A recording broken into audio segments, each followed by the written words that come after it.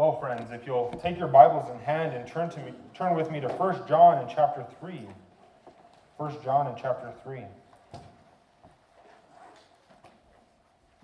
Continuing on in our study of 1 John this morning.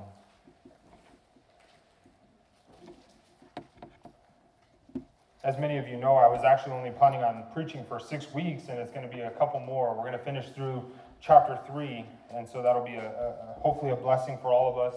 Hopefully a blessing for you. It's definitely been a blessing for me in this study.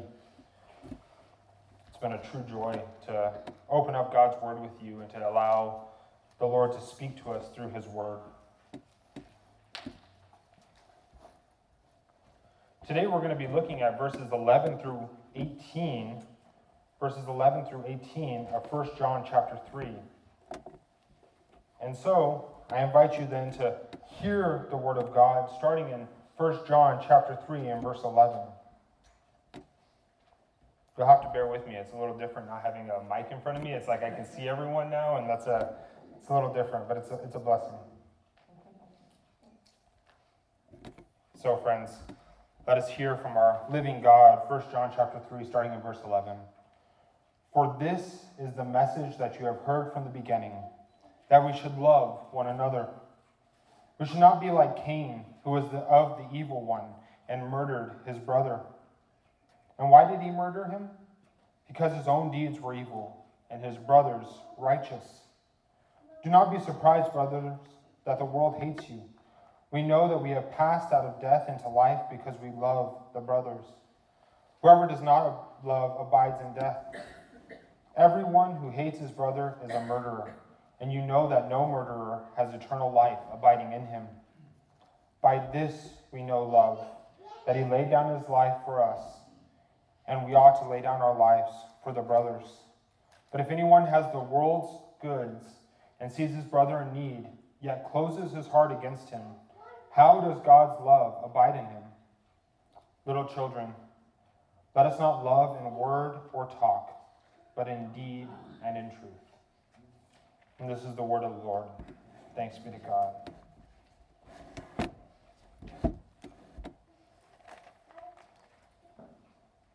Little children, let us not love in word or talk, but in deed and in truth. Love is an essential aspect of the Christian life. When a person moves from being a child of Satan to being a child of God, through the new birth and the efficacious work of Christ, they move not only families from the child of Satan to the child of God, but are truly transformed in a variety of areas. Their whole lives become transformed. While this may take time and Christians will battle sin to the very end, they will see a slow and steady progression of the sanctifying work of the Spirit in their lives. One of the end results, love. The scriptures in the Bible reveals to mankind in written word the very nature and character of God. We look to the scriptures as God's authority because it's His word, and in it He reveals Himself to us. While our limited capabilities can only grasp at certain parts, we see many things from the scriptures that affirm who God is. He is creative. He is omnipotent or all-powerful. He is omniscient. He knows all things. He is merciful. He is just. He is loving. Some of these attributes are what we call communicable, meaning that we share in those as man, as His created beings. Others are incommunicable, or that means that they are not shared. There are certain things about God that we cannot have and we never will. Even in those communicable attributes, things like love and justice, kindness, a desire for righteousness, they're obviously limited. Never to the full extent of the Creator, but definitely a desire there. There's definitely a spark of that. That's why we see naturally a desire for love. We want to love fellow man. We want to love our children. We want to marry. Even the unbeliever wants to marry and have love, because it's a communicable attribute of God and the created man.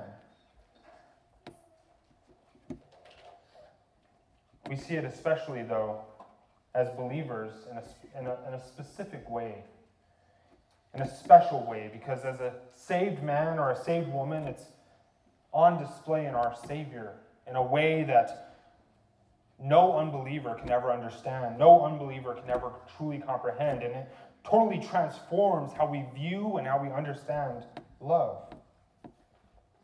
We have seen throughout our study here of 1 John that love is of great importance in the life of the believer, and it permeates literally all aspects of the Christian life in such a way that it literally impacts everyday walk of the believer. How we love characterizes us. Richard Baxter, a Puritan, wrote this: "Love is the commander of the soul. And therefore God knows that if he has our hearts, he has all, for all the rest are at his command. For it is, as it were, the nature of the will, which is the commanding faculty, and its objective is the ultimate end, which is the commanding object. Love sets the mind on thinking, the tongue on speaking, the hands on working, the feet on going, and every faculty obeys its commands." Love truly is a special thing. The Great Commandments are about love. How does Jesus summarize all of the commands? He says, "Love the Lord your God with all your heart, with all your soul, with all your mind, and love your neighbor as yourself." And so John here starts our text, and he does so through what he's been doing. He does these contrasting statements showing that the importance of love and the true character of the believer are one and the same. A believer is one who loves. Specifically, he talks about loving his brother versus the unbeliever, the one who hates his brother. He draws us again into this beautiful contrast where he expounds on the reality of what it means to be a believer versus an unbeliever. Remember, 1 John, he's been combating a bunch of false teaching that's been going on. You have all of these people that have left the church, these cessationists that have separated themselves from the church, pursuing all kinds of false teaching. We believe it to be something of a form of Gnosticism. They've taught that they have a higher understanding, a deeper knowledge, a more personal experience. Or the Docetists, who literally blaspheme the Lord and saying that Jesus Christ was not truly man. He was simply a spirit or a phantasm or a ghost. It's like a haunted house. It's insanity to say that. And so he's combating all of these things, and the believers that he's writing to have experienced great loss as men and women that they walked alongside and that they thought were solid with them have now left. And they say, "What am I missing? What am I doing? What's wrong?" And John clears it all up in this letter.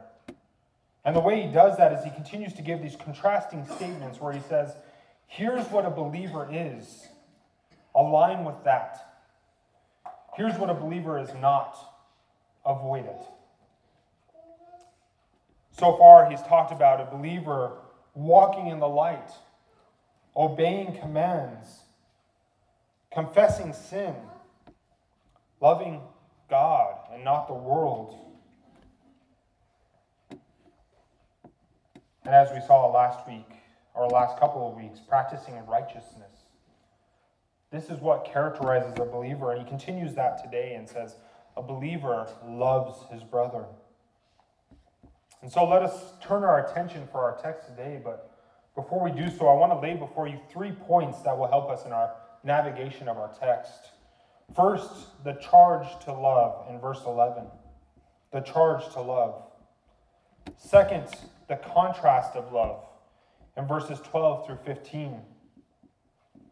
And finally, in verses 16 through 18, the confirmation of love. The confirmation of love.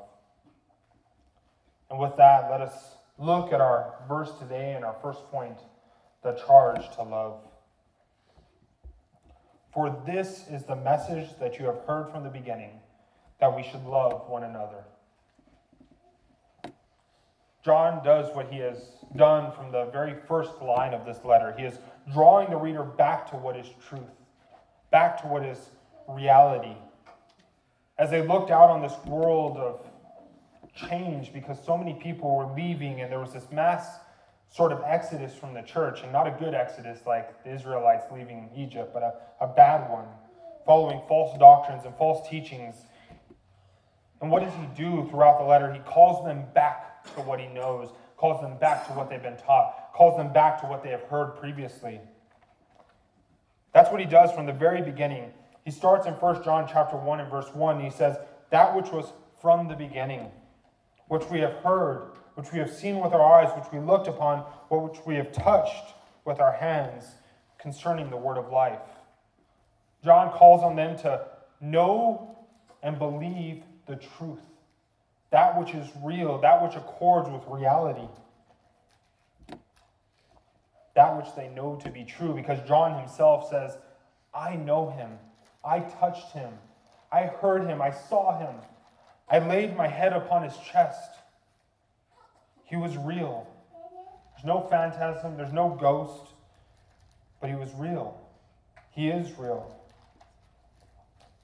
1 John chapter 2 and verse 7, he also said, Beloved, I am writing to you no new commandment, but an old commandment that you heard from the beginning.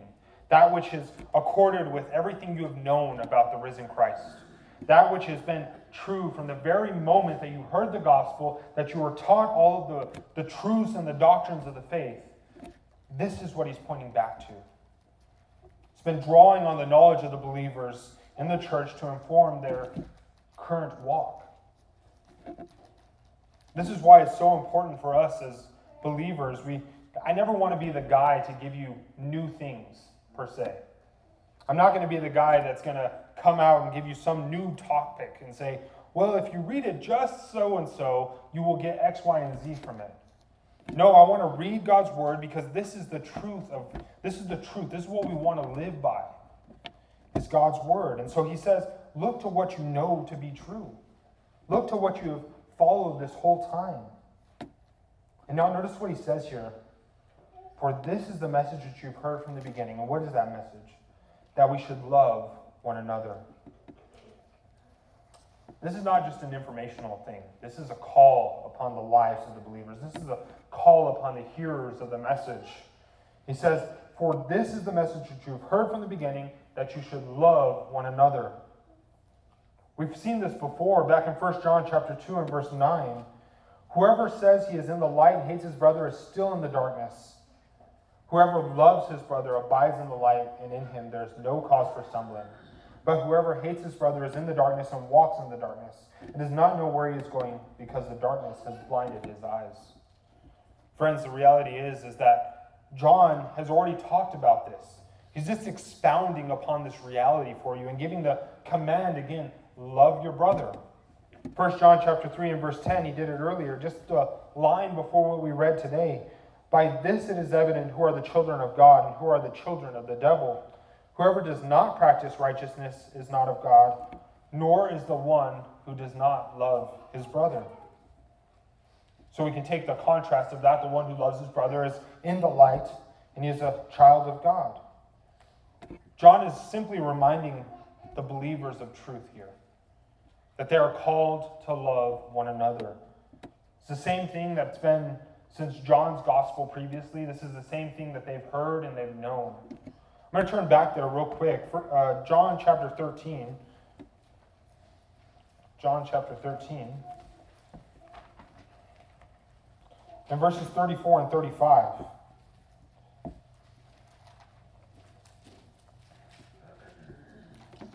Jesus in this new commandment says, a new commandment I give to you, that you love one another, just as I have loved you. You also are to love one another. By this all people will know that you are my disciples if you have love for one another. John isn't pulling something new in the sense of pulling something he desires to see happen.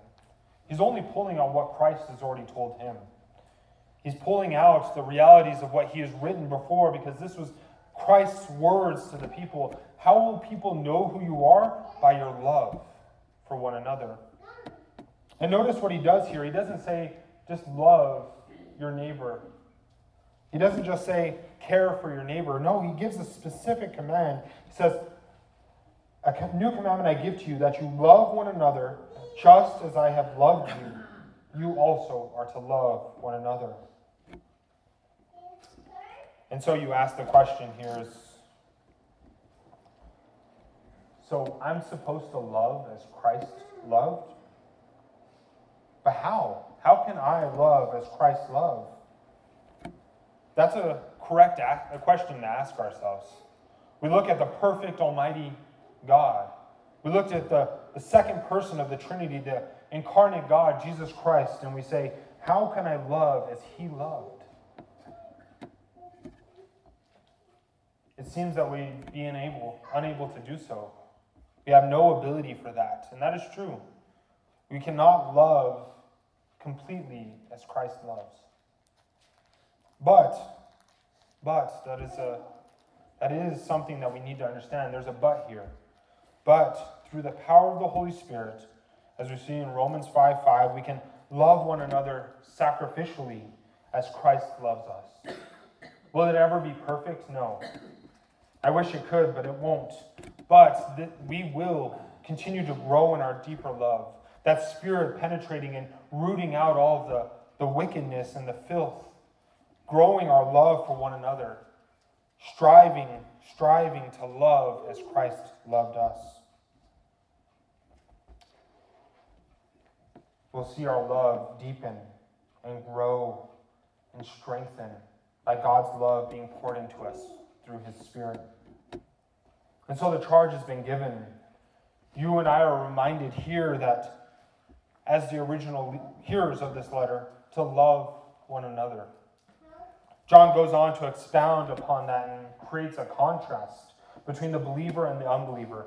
We know what a believer is to do. A believer is to love one another. To love one another. Now let's turn to our next point, the contrast of love.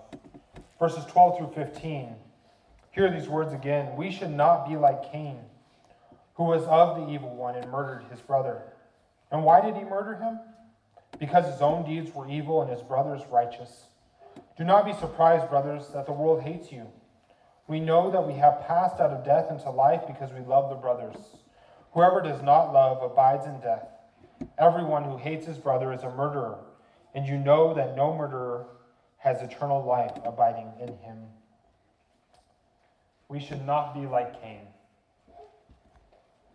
John starts this contrast by stating what a believer is not to be like. And he references a story that all these people would have probably heard before. We definitely know it, right? As believers, even the Gentiles probably would have heard this storyline. He speaks specifically about the children, Cain and Abel, the children of Adam and Eve, the ones who were the first to disobey God's order, his command. And he creates a separation there. We'll read that story in just a second, but notice what he says about who Cain is. He says, Cain is the one who was of the evil one and murdered his brother. So let's turn back to Genesis chapter 4. Genesis chapter 4. We see the children of Adam and Eve, Cain and Abel. And we see the storyline that he's referencing here. Genesis chapter 4, verses 1 through 8.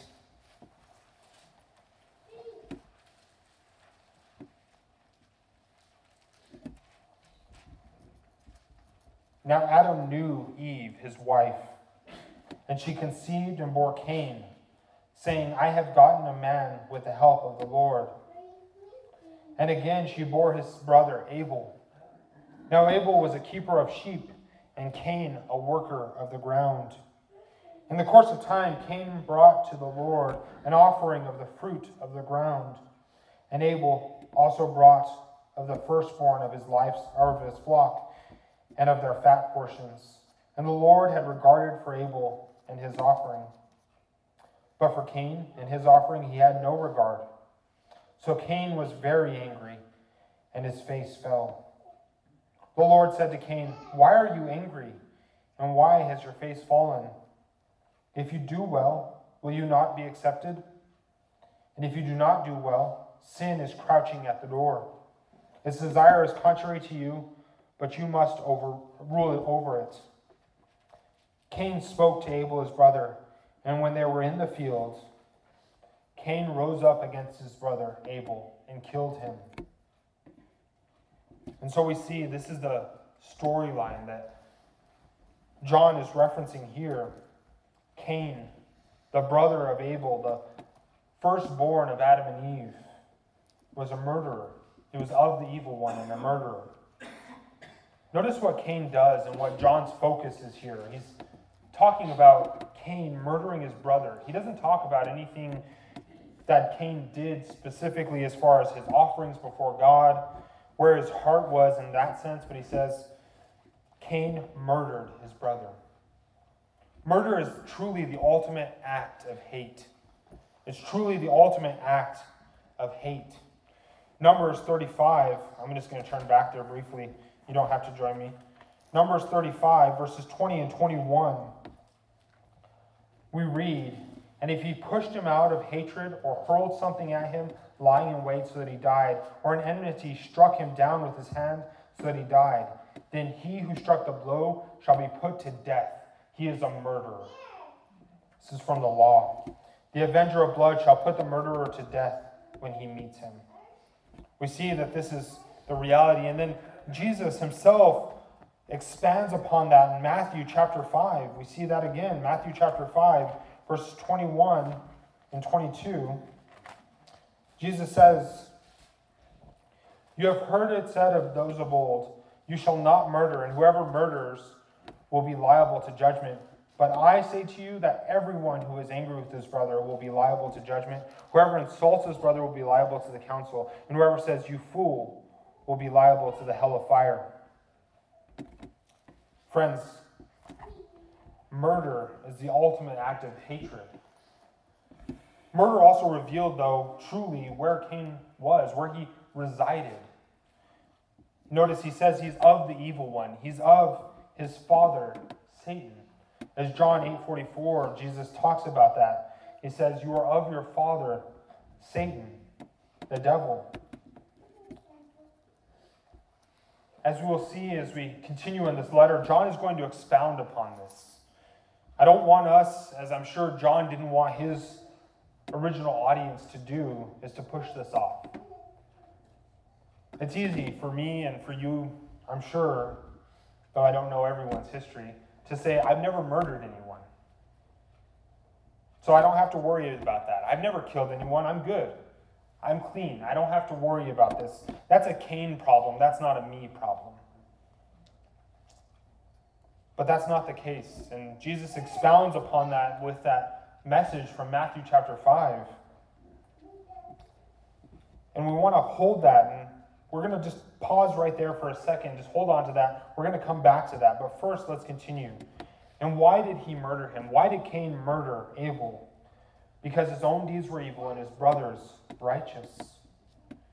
Here we have a question posed. John laying out the question so that we can answer, or so that he can answer it for us. It's kind of great, isn't it? Because he gives us this rhetorical question. He asks the question, but he doesn't need your answer. He has his own. Because it's clear from the text. He says, why did he murder him? What was the reason behind it? It's not neutral. There's no sense in which it just happened. There's no sense in which it was just things happen, people get murdered, and we move on. No, there was a reason, because his deeds were evil. Remember earlier in the text, John says Cain was of the evil one, and here he says his deeds were evil. Well, if he's of the evil one, then of course his deeds would be evil, would they not? Cain's deeds simply showed where he lied. John doesn't even have to really say he's of the evil one, because his actions already prove it. They already show where he lies, where he stands. Remember, there's only two places you can be. You're either a child of God or you're a child of Satan. You have one or the other. There's only two families in this world, and you're in one of those two. Cain showed where he was. But notice what he says about Abel. He says his brothers were righteous. We saw earlier that God is righteous, did we not? We saw that back in 1 John chapter 3. And sorry, I'm just looking for that passage real quick. 1 John chapter 3 and verse 7. He says, "Little children, let no one deceive you. Whoever practices righteousness is righteous as he is righteous." Talking about God himself. And so if Abel's acts or deeds were righteous, then of course he's of his father, the God who is righteous. Once again, John is creating this separation. He's drawing out between the two, and he's saying righteousness is equated with God. Evil is equated with Satan. There's only two options, either righteousness or evil, and you're on one or the other side. But notice what he says next. "Do not be surprised, brothers. The world hates you." Should be no surprise, believer. Notice that he calls upon the hearer here. He calls him a brother, so he's talking specifically to believers. He says, "Should be no surprise, brother, believer, that the world hates you." We'll turn back to John chapter 15 and verse 18. We've heard this before. This is the same thing that was written in John's Gospel, John chapter 15 and verse 18. And reading through 16:3. "If the world hates you, know that it has hated me before it hated you. If you were of the world would love you as its own. But because you are not of the world, but I chose you out of the world, therefore the world hates you. Remember the word that I said to you, a servant is not greater than his master. If they persecuted me, they will also persecute you. And if they kept my word, they will also keep yours. But all these things they will do to you on account of my name, because they do not know him who sent me. If I had not come and spoken to them, they would have not been guilty of sin. But now they have no excuse for their sin. Whoever hates me hates my Father also. If I had not done among them the works that no one else did, they would not be guilty of sin. But now they have seen and hated both me and my Father. But the word that is written in the law must be fulfilled. They hated me without a cause. But when the Helper comes, whom I will send to you from the Father, the Spirit of truth, who proceeds from the Father, he will bear witness about me, and you also will bear witness, because you have been with me from the beginning. I have said all these things to you to keep you from falling away. They will put you out of the synagogues. Indeed, the hour is coming when whoever kills you will think that they are offering sacrifice or service to God. And they will do these things because they have not known the Father nor me. But I have said these things to you, that when their hour comes, you may remember that I told them to you. If the world hates you, know that it has hated me before you. Friends, Jesus himself here told us what would come. He tells the believer what will be true. John is not writing a new message in the sense of something that isn't real or something that surprising to them. I know you signed on with Christ. By the way, you're going to have a lot of hatred. I know that you believed in the Lord Jesus Christ. By the way, you may be persecuted for this. No, this was a clear message that was sent from Jesus himself and would have been taught to the believers. They probably saw it in John himself as he probably suffered. We know he was exiled. We know that he was beaten and attacked numerous times. And so we know that John had struggles. We know that he was persecuted. They looked upon John and they saw the perfect example. They looked upon, many of them probably had heard of Paul if they had not met Paul personally. And so they knew the struggles.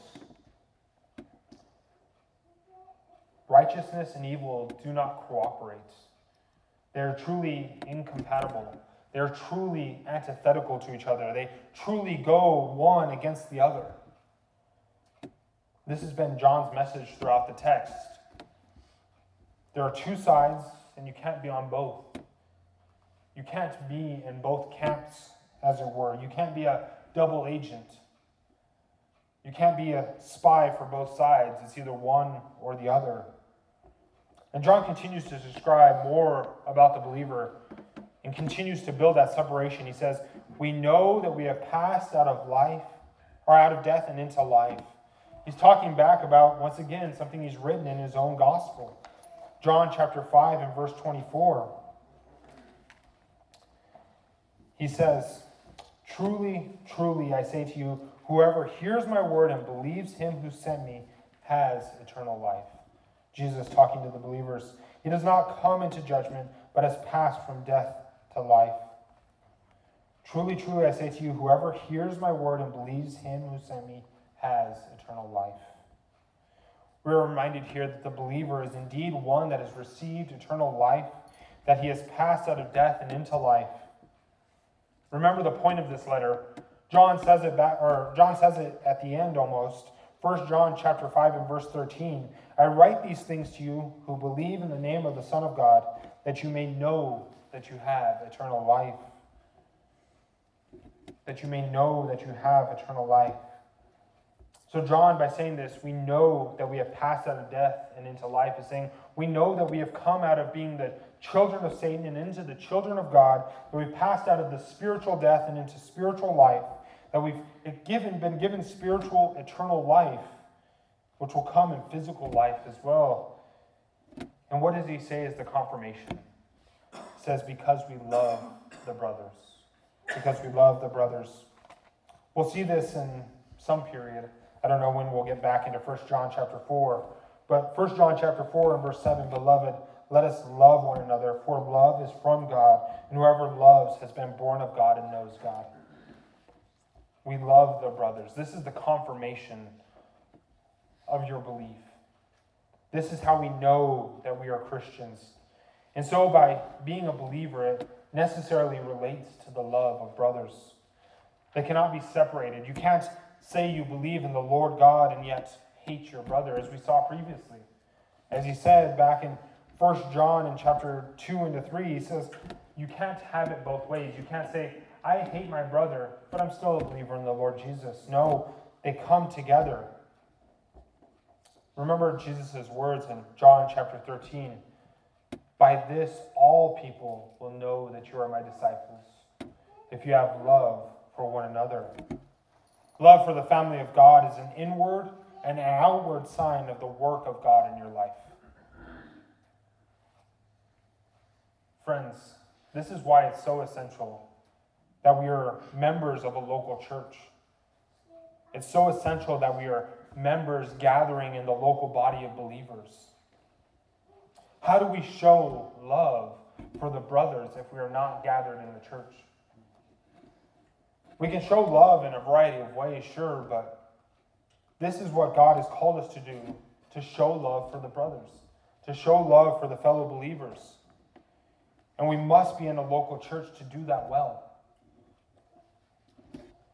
Notice the contrast that he gives us, though. He says, whoever does not love abides in death. Whoever does not love his brother, whoever does not truly have love, is a child of Satan and not really a brother in the sense of a family of God. He abides in death. I'm going to turn back to Ephesians chapter 2. Ephesians chapter 2, verses 1 through 10. Talking about this change that we see. "And you were dead in the trespasses and sins in which you once walked, following the course of this world, following the prince of the power of the air, the spirit that is now at work in the sons of disobedience, among whom we all once lived in the passions of our flesh, carrying out the desires of the body and the mind, and were by nature the children of wrath, like the rest of mankind. But God, being rich in mercy, because of the great love with which he loved us, even when we were dead in our trespasses, made us alive together with Christ. By grace you have been saved, and raised us up with him, and seated us with him in the heavenly places in Christ Jesus, so that in the coming ages he might show the immeasurable riches of his grace and kindness toward us in Christ Jesus. For by grace you have been saved through faith, and this is not your own doing, it is a gift of God, not as a result of works, so that no one may boast. For we are his workmanship, created in Christ Jesus for good works, which God prepared beforehand that we should walk in them." Friends, when we become believers in the Lord Jesus Christ, we move out of the sins and move out of this being dead in our trespasses and sins into being members of the family of God. And so we see that as a believer, there's a necessary change that comes. Where you once lied, you no longer are. Where you once were dead, you are now alive. Where you once followed your sins and trespasses, the sins and following the course of this world, you now follow in righteousness. You follow in love. And so, once again, this contrast is this expanding and growing. We see more and more as John is pulling apart. He's creating the separation. He's putting the dividing line between them. Those who do not love abide in death, and those who love abide in life. Everyone who hates his brother is a murderer. We read earlier Matthew chapter 5, verses 21 and 22, where Jesus expounds upon that. There's no new statement for you, believer. John is just relaying what Christ already taught. To hate is to murder with your heart, and to murder is to be like Cain. I don't know if you guys ever remember back in math. Some of you are like me, you really enjoyed math. Some of you hated it, I'm sure. But in math, you would have these sayings, right? You say A equals B, B equals C. So A equals C. You can make the connection, right? If one thing is the same as the next, and this is the same as the following one, then they're all equal, they're all the same.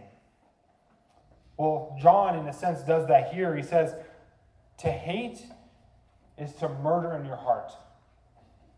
And murder is like Cain, because Cain was a murderer. And so to hate is to be like Cain. To murder in your heart is to be like Cain. And so I said earlier, we would relate this back, right?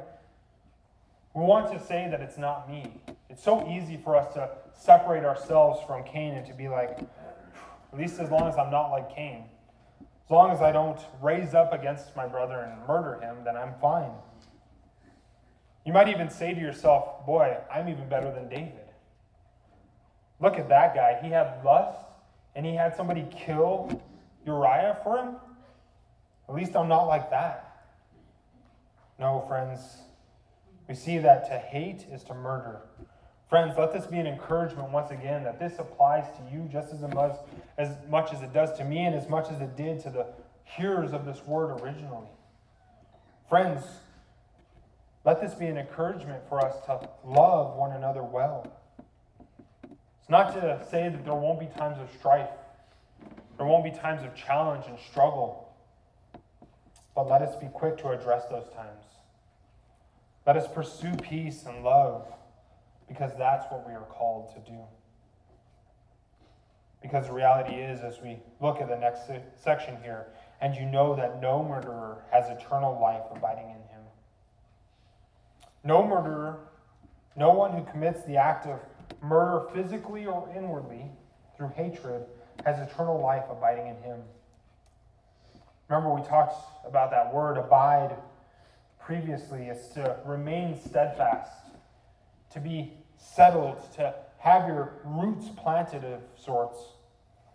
If someone continues in hatred, they show that they have not received eternal life, that salvation is not within them.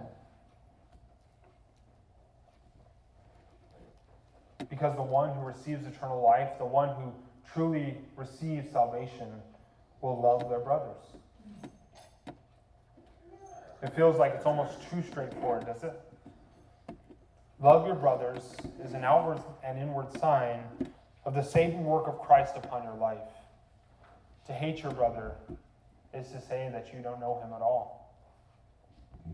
And this transitions so well into our final point. We have seen thus far the charge to love, the contrast of love. Now let us turn our attention to the confirmation of love. Verses 16 through 18.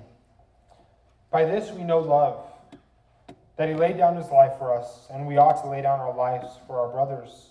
But if anyone has the world's goods and sees his brother in need, yet closes his heart against him, how does God's love abide in him? Little children, let us not love in word or talk, but in deed and in truth.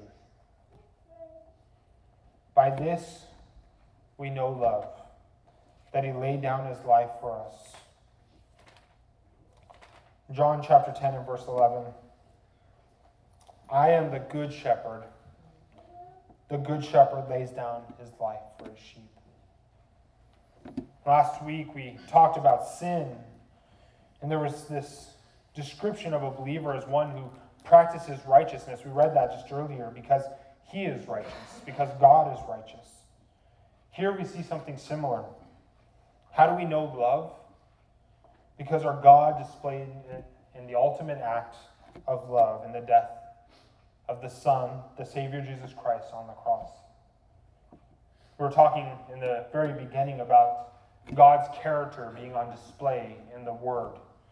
God's very nature being revealed in his Word. And we see that.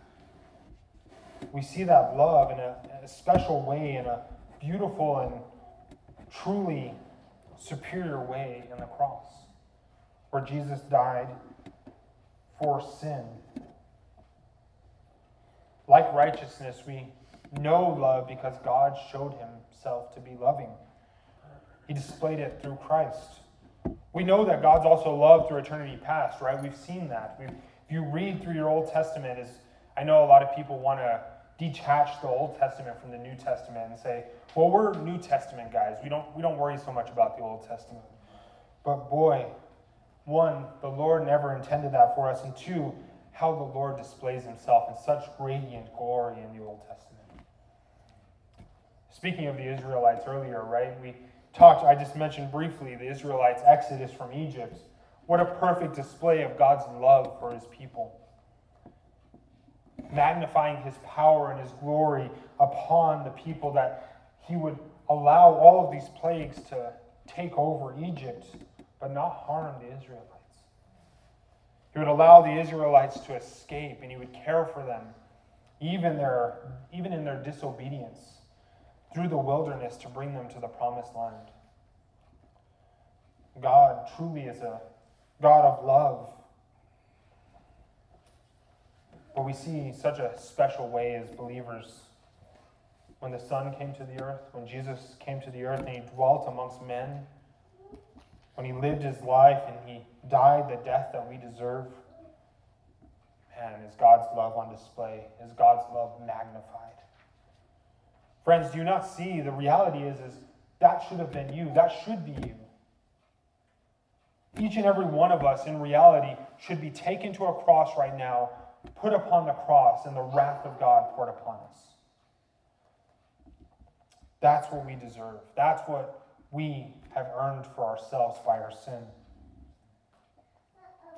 However, as we know from John chapter 3, right? The most famous passage of all time, probably, for God so loved the world that he gave his only Son. Jesus died in our place for our sin. And in so doing, God's love was on display for his people. However, in seeing the love of God, his people are then given a task. We are given something we are to do. Look at the end of that sentence. He doesn't stop there. He gives you something. He says, by this we know love, that he laid down his life for us, and we ought to lay down our lives for our brothers. Brothers and sisters, because the Savior died as an ultimate act of love, we are called to lay down our lives for our brothers. This means, indeed, and I don't want this to be misconstrued or misheard, you must be willing to sacrifice yourself for the brothers, should it be necessary. This may mean that one day you would be called upon to give of your life for your brothers. So many people want to contextualize that, and they want to do something with it and say, well, he doesn't really mean that you might die for your brothers. He doesn't really want you to die for your brothers. No, he doesn't caveat. He says there may come a time where you might do that. You may not. You may not. You may live to a ripe old age and die peacefully. But you may be called upon to die for your brother. We may never be in that position, but the word doesn't stop there. He doesn't say that you can't die for your brothers. But look at what he says next, because once again, it's like John throughout is like looking for every argument that could be brought against it. And he says, hold on, let me explain a little further. Let me give you just a little more. As we saw earlier, he did that, and he does it again here. Because you say, well, I live in the United States. We don't get persecuted much. We live a pretty comfortable life. The risk of me having to die for my brothers is pretty limited. And that's true. We live a very comfortable life. We're very fortunate. The Lord has been very kind for each and every one of us to be able to gather here freely, to be able to have this nice roof over our heads and have air conditioning and all the things. We know that there's many out there that are currently unable to gather, both within the United States because of illness or things like that, but really I'm talking about persecuted churches in foreign countries where Christians are literally killed daily. Talk about people giving their lives to save their brothers. But lest we start to pull ourselves back from the storyline and we say, well, I'll never have to lay down my life for my brothers. Notice what he says. But if anyone has the world's goods and sees his brother in need. Here we are talking about a person with material wealth, the one with the world's goods. He's not talking about someone who owns the world. He's not talking about someone who is extravagantly wealthy, though each and every one of us are in comparison to poverty within our world. So many people think, well, man, I don't make a lot. And in our culture, maybe we don't. But the reality is we are far more wealthy than most of the world. And he sees his brother in need. He sees another one who is lacking in some area, struggling to meet the needs of life, yet closes his heart against him. It's this person of wealth looks upon the brother lacking, and he shows no care or pity for him. How does the love of God, or God's love, abide in him? The question is laid before you. The believer should have a natural propensity to care for one another. Colin Kruse in his commentary says this, in the light of Christ's self-giving love for them, the author says they ought not to close their hearts toward fellow believers in material need.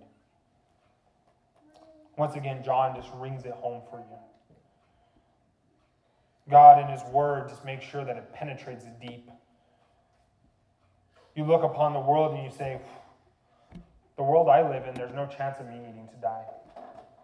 And he says, well, there is chance. Because he says, you might need to die to your own desire. You might need to die to your own wealth and give to your brother who is in need. And the reason Christ gave himself freely for the believer. And so the natural flow should be that you would do so too. Calvin says of this section, John Calvin, he speaks now of the common duties of love which flow from the highest spring. He seems to reason from the greater to the less, from Christ to us. For he refuses to alleviate his brother's need for his own abundance, while his life is safe and secure, will far less expose his life for him. Therefore, he denies that there is love in us if we defraud our neighbors of help. John Calvin is essentially saying, in this very line, the Lord is clear to us. Speaking from the greatest to the less, Christ to us, that if we live these lives that are just safe and secure and we deny our brother, we just show that there's no real love in us. And our text closes with a contrast to help us just nail that home. Little children, let us not love in word or talk, but in deed and in truth. Little children, it's that familiar and beautiful name for the believer. We've seen it throughout the text. We saw it just last week, I believe. And he says, little children. Or sorry, 2 weeks ago. Or no, we did see it last week. Yep, verse 7. Little children. That familiar love of characterizing who they are and their status. Let us not love in word or talk. Now, this is not to say that we should not have verbal affirmation of our love.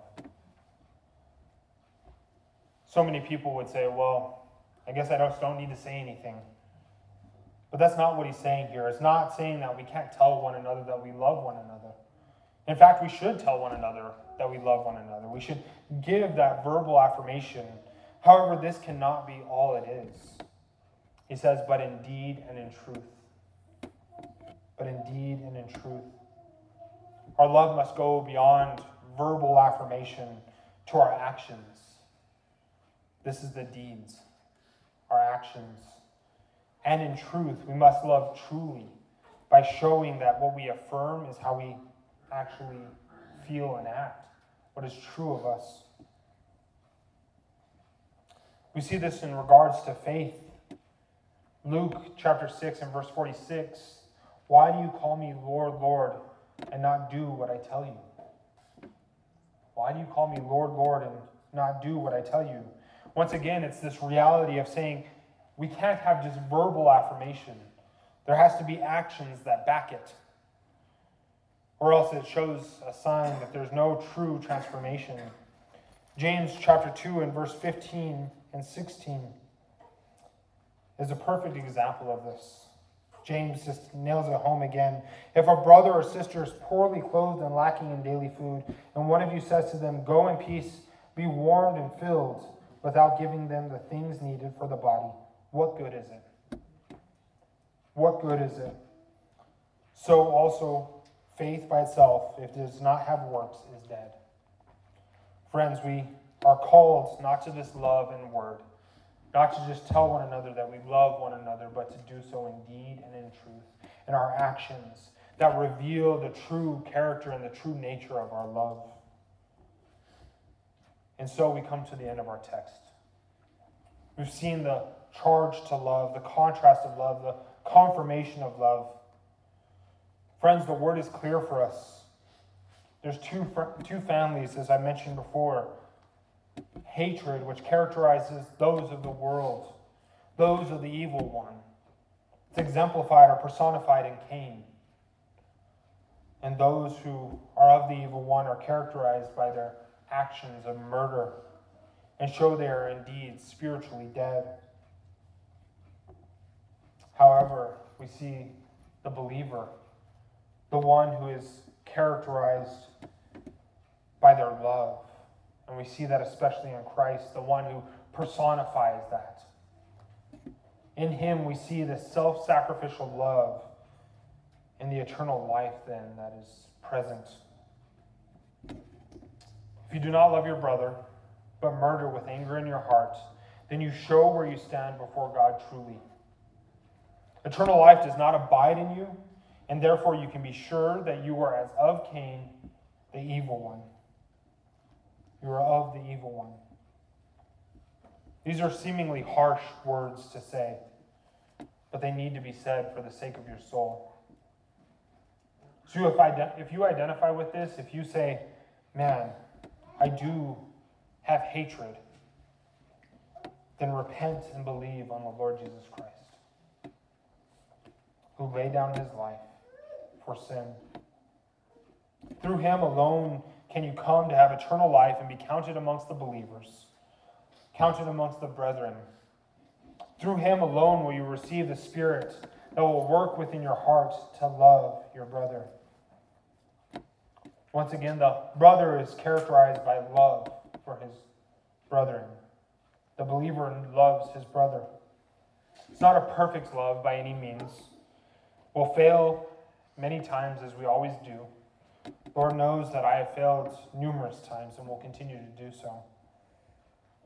But the genuine desire, the genuine push for the believer is to love their brother. And how do we do this?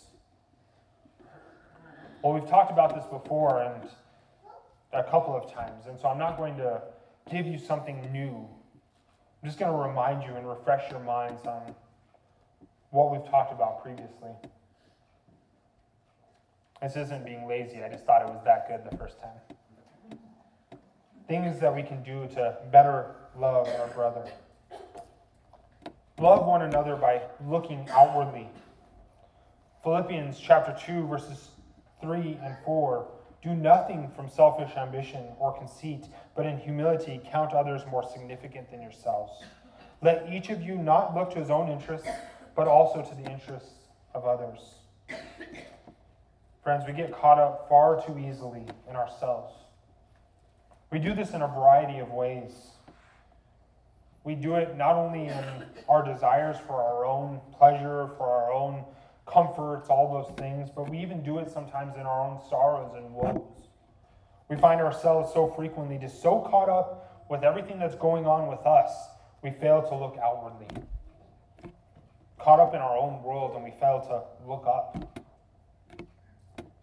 We see this so much of our world today. That's the kind of the bane of like phones, is it not? Is that people are constantly looking down in a real physical way. And by doing so, what they're saying is, I'm not looking outward. I'm not looking to others. I'm so caught up in myself. I'm so caught up in me and my needs and my desires. I have to be careful now, there's mics there. Me and myself and my desires. As struggles surround us and overtake us, we find ourselves looking inwardly instead of externally. Friends, let us stop looking at ourselves, see one another and each other's needs, and ask the question, how do we meet them? John already gave us this task here in the Word, right? But if anyone has the world's goods and sees his brother in need, yet closes his heart against him, how does God's love abide in him? Friends, if we see each other's needs, then we can help meet those. But that's only if we look outwardly, if we look out. Number 2, love one another by speaking in love. Hebrews 3:13, exhort one another every day. Encourage one another. Build up one another. Express your gratitude and your love towards one another. Not superficially. That's exactly what John was saying here. Not superficially, where it's all just talk, but actually addressing realities of the person. Real giftings that the Lord has placed on the believer, showing that you pay attention, that you see and you know. This is looking upon the believer and saying, our fellow believer, and saying, my brother or sister, you're so kind in your heart with hospitality. Or brother or sister, your singing truly is beautiful and truly is a joy to hear as we glorify God together.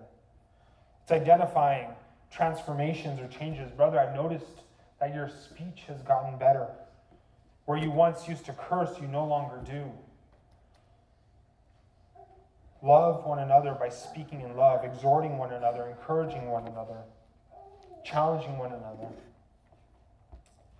Love one another by listening. James chapter 1 and verse 19, know this, my beloved brothers, let every person be quick to hear, slow to speak, and slow to anger. Let us be slow to speak and quick to hear. Ask questions of one another.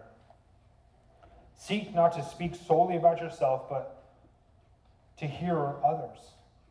This goes in line with the first one, looking outwardly. Part of looking outwardly is needing to hear people. Seek to know their lives, to know their praises and their supplications, their desires and their joys, the struggles and the pains and the glories and the true happiness. But all we can do is to listen to one another. Number 4, love one another by sharing your heart. Galatians chapter 6 and verse 2, bear one another's burdens and so fulfill the law of Christ. Walk alongside one another. Be willing to bear the burdens of one another. Hurt with them, rejoice with them. Allow your heart to be open. Friends, this means vulnerability. This means being truthful with one another. It means that we need to open up. Our world has become so caught up with individuality, so caught up with not sharing our personal challenges or struggles. We're so afraid of man that we hold everything in and we think that that's being strong or that's being better. We need to love one another by sharing our hearts, being willing to open up and bear one another's burdens. Number 5, and there's only, I think I did this last time too, there's 2 more, so 5 and 6. Love one another by giving freely. The end of all things is at hand. 1 Peter chapter 4, verses 7 through 11. Therefore, be self-controlled and sober-minded for the sake of your prayers. Above all, keep loving one another earnestly, since love covers a multitude of sins. Show hospitality to one another without grumbling. As each has received a gift, use it to serve one another as good stewards of God's varied grace. Whoever speaks as one who speaks oracles of God. Whoever serves as one who serves by the strength that God supplies, in order that in everything God may be glorified through Jesus Christ. To him belong glory and dominion forever and ever. Amen. Friends, love one another by giving freely. Give of your time. Give of your talents. Give of your treasures. Give of the gifts that God has given to you. And do so freely. We all must acknowledge that none of this is of us. Our jobs, the money that we receive for our work, our skill sets, our knowledge, our time, that's all by God's grace. That's all God's giving to us. Friends, the Lord could take your life right now and your time is up. It's only by his mercy. The Lord could, as we've seen, take away talents. We've seen numerous times people who have been famous athletes or famous actors or things like that and have been known for their abilities, and they get in an accident and they lose it all. Your treasures truly are a gift of God to be used by God freely. And number 6, love one another by showing grace. Ephesians chapter 4 and verse 32, be kind to one another, tender-hearted, forgiving one another as God in Christ forgave you. Step out into that vulnerable place of true loving relationships, being open with one another, forgiving one another when hurt, and being willing to set aside hurts. It's one of the most difficult things that we'll have to do in our Christian walk, is to put ourselves aside and to love one another and to show one another the grace that we've been given. We've been called to forgive as we have been forgiven. And so I'm going to run back through those real quick just to remind us. Love one another by looking outwardly, by speaking in love, by listening, by sharing your heart, by giving freely, and by showing grace. Friends, believers, let us follow our Savior by loving one another sacrificially, in deed and in truth, as he did. Let us pray.